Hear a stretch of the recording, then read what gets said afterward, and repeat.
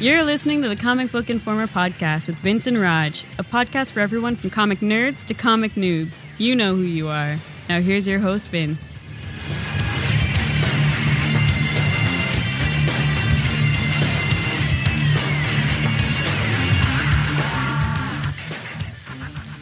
Hello, everybody, and welcome to issue 108 of the Comic Book Informer podcast for your comics on January 30th, 2013. As usual, I'm your host, Vince, along with Roger. How you doing today, man? Oh, I'm surviving. Survive? That's all you get. Better than the alternative. Basically, yeah. All right, so for this week's episode, we finally have the January lineup of the Marvel Now #1s that we're taking a look at. And I really have to credit Marvel on this. We're not talking about 52 #1s at once. So thanks for that. Yeah, help, really. Guys. Yeah, but thanks for putting out multiples like in the same month. So it's just as bad. No, we're not getting 52, but we're getting we still have to trim how many, if you're watching and if you're budget conscious about how many series you're subscribing to, you're either having to cut some other ones out or fork out more money to them because they're putting out more than one in a month. Well, that's true, but I'm appreciating it at least from the podcasting standpoint, as we can actually give the issues a little more time to examine them and really find out if it's something we like or we don't like, or just one look at it and toss it aside and go, no thanks. Yeah, I'm looking at it as how much money do I have in my pocket and what do I have to give up in order to be able to read all of these freaking all new X-Men? So that's how I'm looking at it. Damn you, Bendis. Yes. And just as an aside, he did confirm on Twitter that there is a Spider-Man 2 in the works. Really? Mm-hmm. No when, no why, no who, but it is happening. I just got a little excited. Do you need a Down moment? below the Mason-Nixon line, I'm saying. What were we talking about? All right, so the first comic we're talking about this week is New Avengers #1 by Jonathan Hickman, Steve Epting, Rick Magyar, and Frank Darmada. And I'm very conflicted on this comic, especially the first issue. Really? That's surprising. I would have thought this would have been right up your alley. Because, I mean, this is Hickman 101. This is... Well, the entire Illuminati concept I've never really been too on board with, going back to when it was first introduced by Bendis back in the old New Avengers. Yeah, okay. And it just, I don't know, it seemed a little...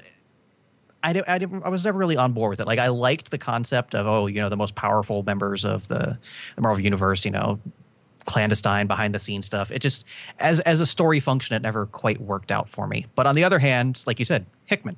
Yeah.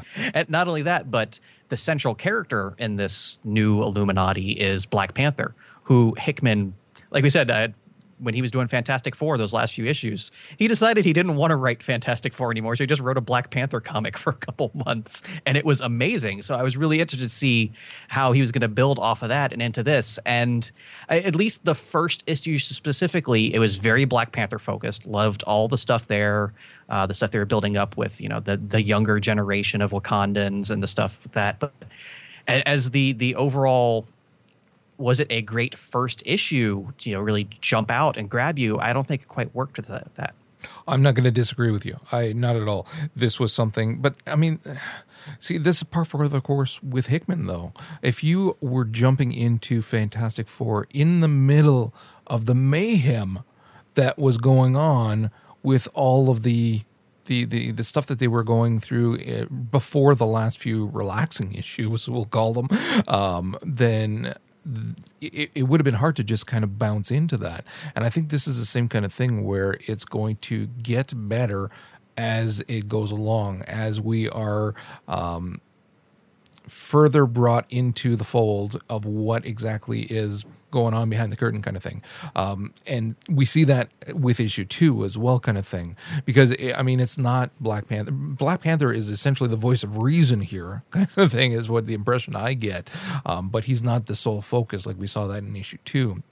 But again, as a first issue, I think that is it enough to really hook you in for the long haul? No, I don't think so either. But when read with the following issue, you can really appreciate where the story is going. So I've got a lot of faith already in where this is going based on, and again, the first couple of issues, not just the first one. And so basically what happens in the first issue is some sort of interdimensional merge happens with two separate Earths with this weird girl, the Black Swan, and she blows up the other Earth. And, Black Panther doesn't take that too kindly. But he realizes, he's in above his head with once planets start getting destroyed. So he calls in the Illuminati, Captain America, Iron Man, Mr. Fantastic, Doctor Strange, Namor, and Black Bolt, basically the strongest, group, all the higher ups in the hierarchy of the Marvel Universe. And Charles Xavier used to be a member before that happened. Before Scott. But then you kind of have one of the awkward things here where should this comic be the new Avengers? Like, the Illuminati was a side story that Bendis did for a couple issues in his run of New Avengers. It was like, okay, but coming out with a comic called New Avengers #1 and having it being centered around these Illuminati characters, well, these are neither Avengers nor are they very new. Yeah, but I mean, come on. Are we really going to start tackling adjectives with whether it's X-Men or uncanny or spectacular or, I'm just saying if I came in as a complete unknown and I picked up a comic called The New Avengers, I would expect, Wolverine, Spider-Man, something along that ends. And like I said, this isn't even really an Avengers comic, let alone, the whole new thing. It just I will agree with you that. Yeah. It's an awkward comic to place within the actual lineup of Marvel. Yeah, okay, I can go with that. Okay. So as I say, issue 1 kind of stumbled. And I know we're not really talking about issue 2 as part of this whole Marvel Now lineup. But I did want to shoot out there that I really enjoyed issue 2. Like they literally drew you pictures to explain what was going on at some points, but it actually served a purpose in the story where you've got T'Challa and Reed Richards having to explain stuff like this to guys who aren't normally as quick as the rest of them, Steve Rogers and Namor and stuff. So, and okay, they got all the exposition out of the way. So now going into issue 3 and beyond, we can actually move on with the story. But there was a lot of really cool stuff to like there, like especially the interactions between Namor and Black Panther, because after AVX, they are not exactly BFFs. No, after this is done, I'ma kill you. Of course, I'm paraphrasing there, but that's what he said. Not much. Not by much, no. No, I thought it was good too, and the diagrams killed me too. It's like, this is a complicated thing, okay? So I'm gonna draw you some diagrams here. See this circle? That's us. That's Earth. Listen, I've read a lot of Hickman comics, and they're appreciated. Pictures would be handy, and quite a few of them.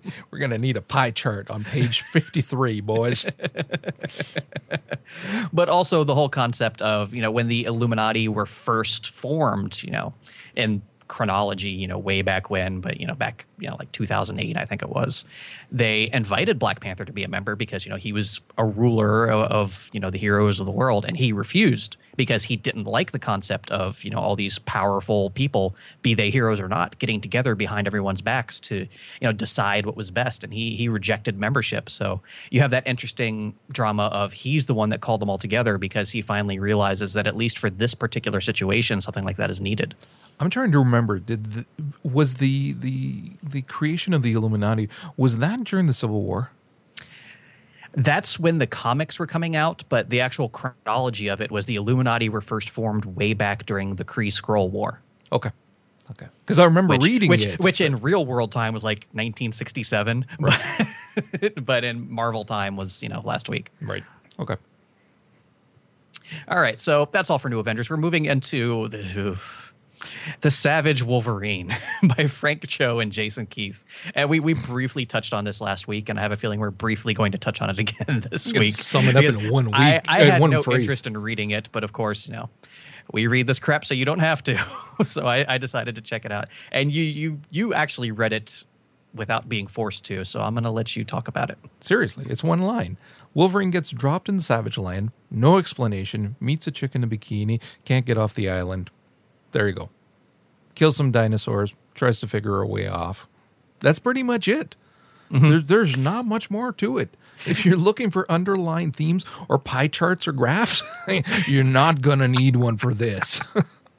I mean, distilled down to its core, there are any number of comics revolving around the central premise of Wolverine in the Savage Land that I would read in a heartbeat.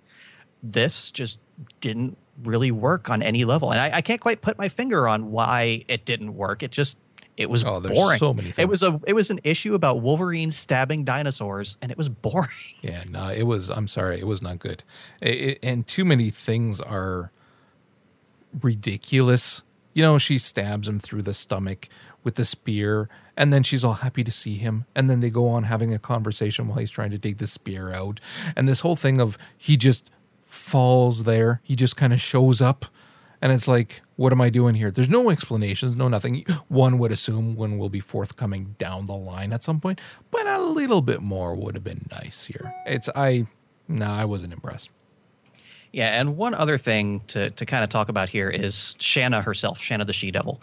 Long-standing character in Marvel history. She's been around since I think like the 70s or whatever. But this whole thing about Marvel now is, taking what's old and, repackaging it.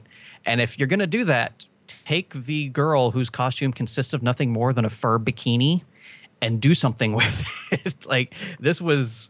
It's everything we've always talked about, like the worst of comic book art and the portrayal of female characters. It was just TNA left and right. And, I get that, that's kind of the core concept of the character, but, this is 2013. It's time to maybe shift some paradigms here. I could not agree with you more. I was actually not going to say anything just because it feels like I keep harping on this. and we will continue to. Okay, but I was going to let it go and just say it's ridiculous, stupid. But yeah, no, completely agree. Mm-hmm. Especially, she's working alongside S.H.I.E.L.D. in the story.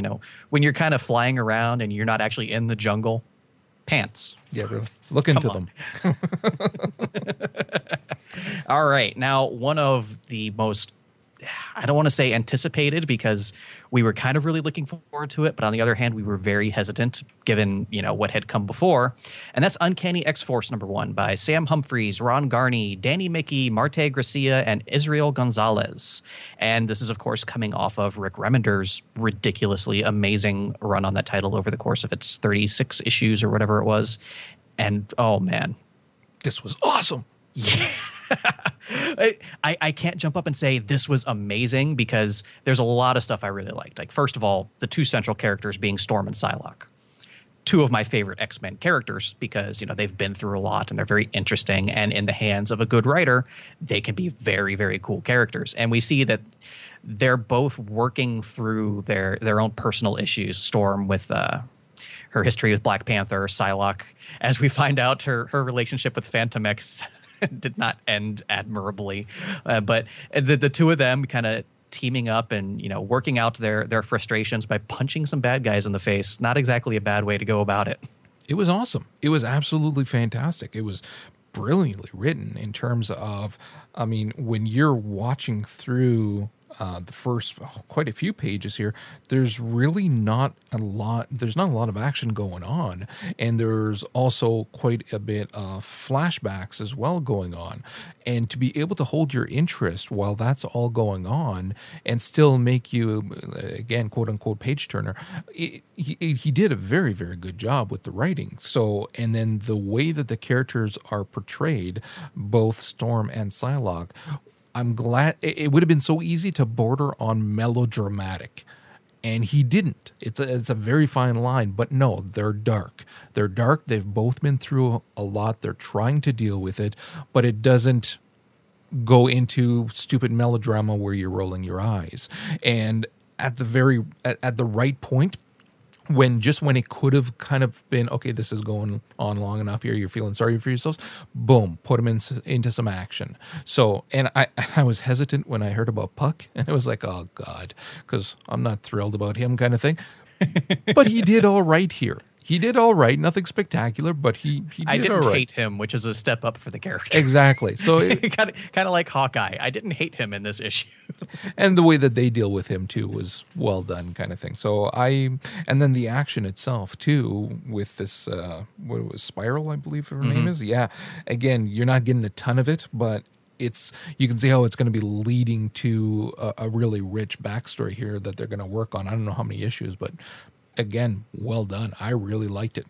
Yeah, when they first introduced, the team, and Puck was like, "Oh, okay," he's like B-list Wolverine, fine. But Spiral, I was like, "Why Spiral?" I had completely forgotten about her history with Psylocke. How Psylocke got taken over into the Mojo world and had her eyeballs extracted and replaced with video cameras so that Mojo could it's a really crazy backstory, but it's a history between those two characters I had completely forgotten about. Yeah. Yeah. The only thing that I kind of was like, was Bishop. I was like, this better be good. That's the one thing about the storyline that does have me most excited, because Bishop is really on the crap list amongst the X-Men. I mean, he tried to kill Professor X himself. So, I mean, there's a lot of ways they can go with Bishop. And as I said, he's actually going to end up being an established member of the team. So seeing how they work through that, personally, I'm very interested in. Yeah, I agree. And the art. And of course, we have the last page showing what's up with Phantom X. For those who missed it, at the end of Uncanny X-Force, they actually brought Phantom X back to life. But there was a bit of a hiccup with the cloning process on his body, because Phantom X has multiple brains. So instead of all three of those brains ending up in one body, they ended up in three separate bodies. You had standard Phantom X, you have the one who is now known as Cluster, who is female Phantom X, and then you have evil Phantom X, who was hilarious. But here we see in the last page something so disturbing. I was just going to say, talk about it. I was looking at that too, and I was going, "Ooh, well." I mean, when you're kind of comparing it to someone with a mighty right arm, say it's along the same lines.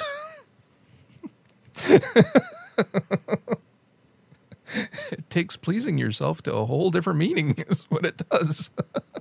All I can remember is in Ultimate Spider-Man when Johnny Storm kissed Spider-Girl, Spider-Woman, whatever she was calling herself, and then found out she was a clone of Peter. Like, that was kind of like, haha, funny. This was just, ew. But they're not really siblings. They're the same thing. So it's kind of, yeah. I just have to applaud that, though, because come on. Who else would have thought of that? I really want to see how the others are going to react to seeing that as well. That's going to be so much discomfort all over this. Because the clone is who stole her boyfriend. Yes. Come on. That can't not be great. And then we talked about the artwork. I just wanted to point out some of the stuff here, like especially when they're in the club, like the scene where Psylocke has Spiral in the headlock and she's holding the psychic dagger to her head. There is so much fantastic art going on in that one panel, because you have great, drawing alone, the shadowing and the coloring, you have all the lights going on in the club, but you also see the reflection from the psychic dagger. I mean, that was just top tier work from the art team on this issue. I was really, really impressed. Was it, hold on a second here. I'm going to pull that up. Edit this out. So yeah, we got, so Ron Garney was a penciler, and then Danny Mickey was the... on inks, yeah. And then Marte Garcia and Israel Gonzalez tag teamed the colors, and they all delivered. Yeah, for sure. Oh, so impressive. All right, and then the last one is Young Avengers, which I considered not making you read, but since we didn't have a whole lot on the lineup this month, I figured we'd go for it. Written by Kieran Gillen, art by Jamie McKelvey, Mike Norton, and Matthew Wilson. And I have a lot of thoughts on this issue, but I'm actually going to hand it completely off to you at first to see where you're going with it. Why? Why would you do that? I didn't like it. I know, but I want to know what you didn't like and why you didn't like it. Because it is the melodrama. Mm-hmm. It is stupid. We've seen a lot of teenage series that are for teenagers kind of thing, or about teenagers. And we've seen some that were done exceptionally well, and then some that are just a whole whack load of melodrama for the sake of melodrama. And that's what this is. And again, it's not that I dislike series with teenagers. Man, some of the Teen Titans stuff was unbelievably awesome. I loved it. And hell, even some of the Teen Titans stuff that was like TV shows or different shows with kids and whatnot that I'd watch with my kids, man, loved it. They were awesome. They were great. You can do it well. But too much of this is it's stupid melodramatic bullshit, and you have it in the I almost want to say now mandatory gay couple. Although I did like him impersonating Spider-Man. I thought that was funny. That was As Gillen pointed out, McKelvey, if you look carefully, he drew Spider-Man wrong. Like, it's a bad approximation of Spider-Man that Hulkling is doing there. Like, if you actually look at the artart, like the feet, he actually has toes Yes, I instead of noticed the that. booties. Like, He's the got eyes little aren't right. ears. There's a lot of those little details that was well done. Yeah, I thought so too. But then again, the relationship gets it's just borders on melodramatic. I did like the whole thing about bringing the mother back. That was kind of, it's going to produce an interesting twist. It'll be fun. But then again, all the stuff with this young Loki and this chick and again, melodramatic stupidity. I've got no use for it. Now, you see, this was something I was really looking forward to because, as anybody knows, I'm a huge fan of Gillen, and I like a lot of these characters individually. So I was interested to see what was going to happen when you put them together. So going back to Billy and Teddy, because they were really the focal point of this issue, I'll agree that the whole romantic drama thing was taken over the top. But one thing I do have to say that I did admire, because these two characters previously were kind of a beat you over the head, hey, look, these are two young gay boys. Whereas, at least in this issue, yes, it was overly dramatic, but it was written no differently than if it had been a boy and a girl. So that I do have to point out as something that I did admire compared to previous iterations of these two characters. And again, that's not something that bothers me. So that I don't care. I mean, look at how much love I've thrown towards Wolverine in the Extreme Wolverine one. I could give a rat's ass who you're going to bed with. But when it's melodramatic teenage crap, and I understand, I was a teenager too. That's what it is when you're in that world. But you can present it in a way that it doesn't come across as such, because it's not fun to read that. And we're looking at 1, 2, 3, 4 pages of that conversation between the two of them. It just dragged on. It was melodramatic. Yes. We got tears in the big kiss, and it's like, oh, come on, man. Look at what happened in Wolverine and His Peeps, the latest one, between Wolverine and Aurora. Shaved her head, kissed her, there you go, it's done. That's all you need. It doesn't have to be 4 pages of conversations. I also wanted to touch on the opening scene between Novar and Kate, who is also Hawkeye, and how, like, Gillen has said he wants this to be, a comic about young adults, making the mistakes and also the triumphs that young adults do. And it starts off in a very interesting place with, these two just had what appears to be some sort of one-night stand, but it wasn't. It was well handled, especially the fact that we talk so much. I didn't think so. Again, okay. I thought it just came off as so much fluff and taking it lightly. And it was like, it just came off really cheesy and stupid, in my opinion. Although I do want to point out, at least in that one scene, as a counterpoint to Savage Wolverine, it's the male character just being done in the cheesecake way. Yeah. So it's still something I could overall do without. But if you're going to do it and flip the script, okay, I'm all right with that. But as I said, overall, I wasn't terribly impressed with the issue. And I didn't hate it quite as much as you did, because I still have that glimmer of hope. And as we've seen on many comics, that's perhaps clouding some of my judgment. Loki and Miss America were ancillary to the story in the issue. Like, just it's all over the place at this point, and I'm really going to have to see if and when it gels into being the Young Avengers instead of this, desperate group of teenagers. I'm withholding judgment on this, and it's something I really wanted to like going in. So I don't know at this point. Yeah, the stuff with Loki just did not belong in there, and on top of that was stupid, in my opinion. I won't disagree. Yeah. All right, so that's all we got for the Marvel Nows this month. I have some stuff to look forward to, some stuff to avoid, and we'll see. I could guarantee I'll be bringing up Young Avengers and what we're reading down the road. But as for that, what we're reading, I've got an interesting lineup this week. First of all, Uncanny Avengers number 3. Did you check that one out yet? Yes, I did. Okay. Thoughts, briefly? Give me a second to find it again. Okay, while you're finding, I'm going to talk. This is a very love it or hate it issue where Rick Remender as we've seen, is a very unconventional writer, and he was trying to do something very unconventional here, as drawing the entire comic to a very old school place. I mean, if you got Red Skull as your main villain, you might as well go old school with it. You have the villains with ludicrous names. You had a lot of narration going on the side of the story, but it worked for me in this issue, and I can't point to anything that I point out. Because, as everybody knows, I'm a huge fan of the Chris Claremont X-Men, which was just dialogue for the sake of dialogue. And all the narration here, it wasn't overly verbose. It had a good pacing to it. It had a good style to it. It was very much prose as opposed to just flat out comic book writing. And that, in comparison to the actual events of the comic, which were freaking awesome. I mean, Havoc was being great. His interactions with Cap, all the stuff going on with Thor and Wolverine. Like, overall, the actual plot of the issue was really cool. And just the way the style came together worked out quite well for me, but I can understand why a lot of people wouldn't have liked it. Actually, I stand corrected. I didn't read it. There's too many freaking Avengers titles to remember which ones you've read. It's nuts. All right, then. Next, Wolverine and the X-Men, as we talked about the most recent issue. Was it 24 or 25? I forget which.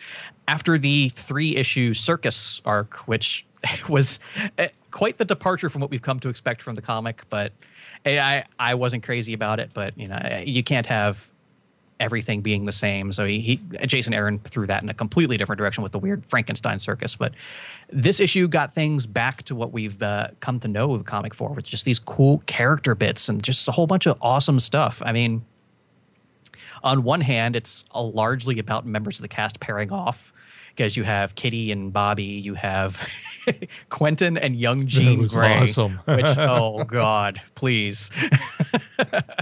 And then, of course, they have the stuff with Storm, which is a nice parallel to Uncanny X-Force, seeing that T'Challa realizes he kind of might have made a mistake when he let Storm go, but Storm is not happy about it. And this is where, as we saw in Uncanny X-Force, as well as I think in the Avenging Spider-Man, she's gone back to her old Mohawk look, which when initially introduced back in the 80s, it was because there had been a change in her character and she wanted to express that in a different way. And she chose to do that with her hair. So as we see here, she's reaching kind of that same point in her character development where she needs a change, and maybe going back to the old way for her is kind of what she needs right now. So I really liked every single aspect of this issue, and of course Heidi and Brew. Oh my God! See, the stuff with Storm too, like you were saying, it was at a time back then where, wasn't it right when she lost her powers?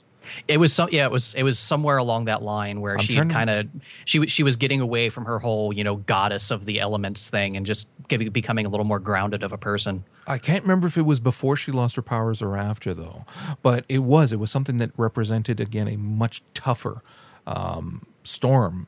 It didn't matter if she had powers or not, kind of thing.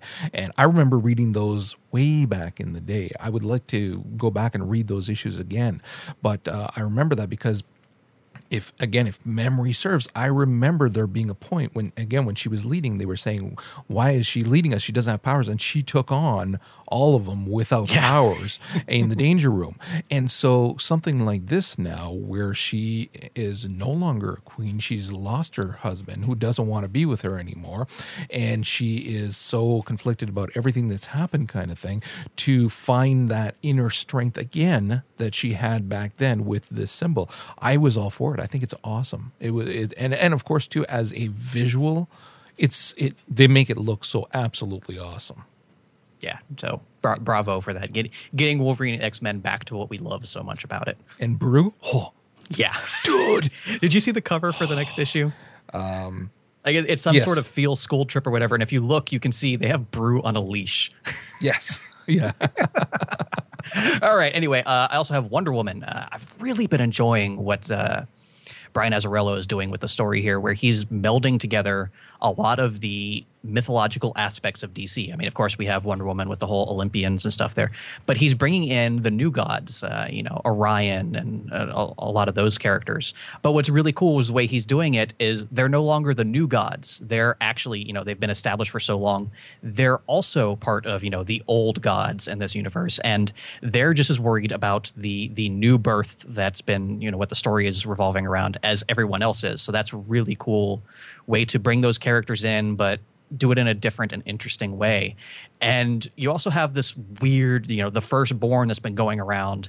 And it finally occurred to me, that's Hercules. That's the DC version of Hercules, who is nowhere near the hero that the Marvel version is. And it's something I'm really, really excited because in the lore, well, in the actual mythology, Hercules killed all the Amazons. Yeah, that's what he did. He wasn't a very nice guy then either. Whereas in the DC history, he didn't kill them all. He actually enslaved them. And, well, you can do the math from there. But that's actually what Wonder Woman's bracelets represent, was the manacles that the Amazons wore for so many centuries before they broke free. So I'm really waiting to see what they're going to do when those two characters finally come together, because there's so much behind that. I'm behind a couple of issues right now, so I'm looking forward to picking those up and going through them. Mm-hmm. And one last one I wanted to throw out there was The Answer. It's crap. I think it was from Dark Horse. I apologize. I'm pretty sure it's from Dark Horse. But it's by Dennis Hopeless, who we know from Cable and X-Force, and Mike Norton, who is just everywhere these days. I mean, all that Battle Pug money is kind of going to his head because he's jumping all over in all these various comics. Good for him, though. And this was just really cool. It revolves around two characters. One, this bookwormish librarian who gets this mysterious puzzle box and solves it in no time flat. And basically guys are coming after to kill her because she could solve the puzzle and we don't know why yet. And then you also have this superhero character, The Answer, who is ludicrous. Like it's something you would expect to see on the Tick. His mask is a giant exclamation point, but he puts Batman to shame with his levels of planning. You see, he has so many things planned out ahead of time, and I just found it very fun. I'd recommend anybody check that one out. I'll have to check it out. Yeah, no, I haven't seen that one yet. All right, so what have you got for us this week? Chew number 31, dude. Oh, yes. Yes. That was awesome. So here is where they're having the funeral for Antonelle, and you're getting all kinds of different flashbacks as well. And then you're getting the flashback for when his wife died, and then what happened with the little girl, which we see later on, of course, and why he wasn't the one that raised her. And then in between that, you're also getting the story, which I really like how he took this. Let's bring it back to what made it successful initially, get him back into the FDA, back with Colby, who's got a date for that night after the funeral, but get the team back together essentially, and then heading out to try to figure out what happened and to Antonelle and basically catch the killer. But then there's also the case that they're working on at that point, which is freaking hysterical. People just bursting into flame, spontaneous combustion because of an energy drink mixed with chicken. So and again, typical craziness from layman, but start to finish, love this issue. All right. And lastly, I've got quite a few more, but somebody just kind of rattled off there for a little too long. Usually I'm the guy with one or two, so let me have my week. 47 Ronin, number 2. I actually haven't read that yet. Oh, okay. Well, I mean, it's not spoiling. I have it. I just haven't read it. It's basically, again, the continuation, and then what happens with all the characters, and of course, again, it's no surprise the main character having to kill himself because he's ruled against very rapidly. But then the news getting back to the families and how they proceed from there.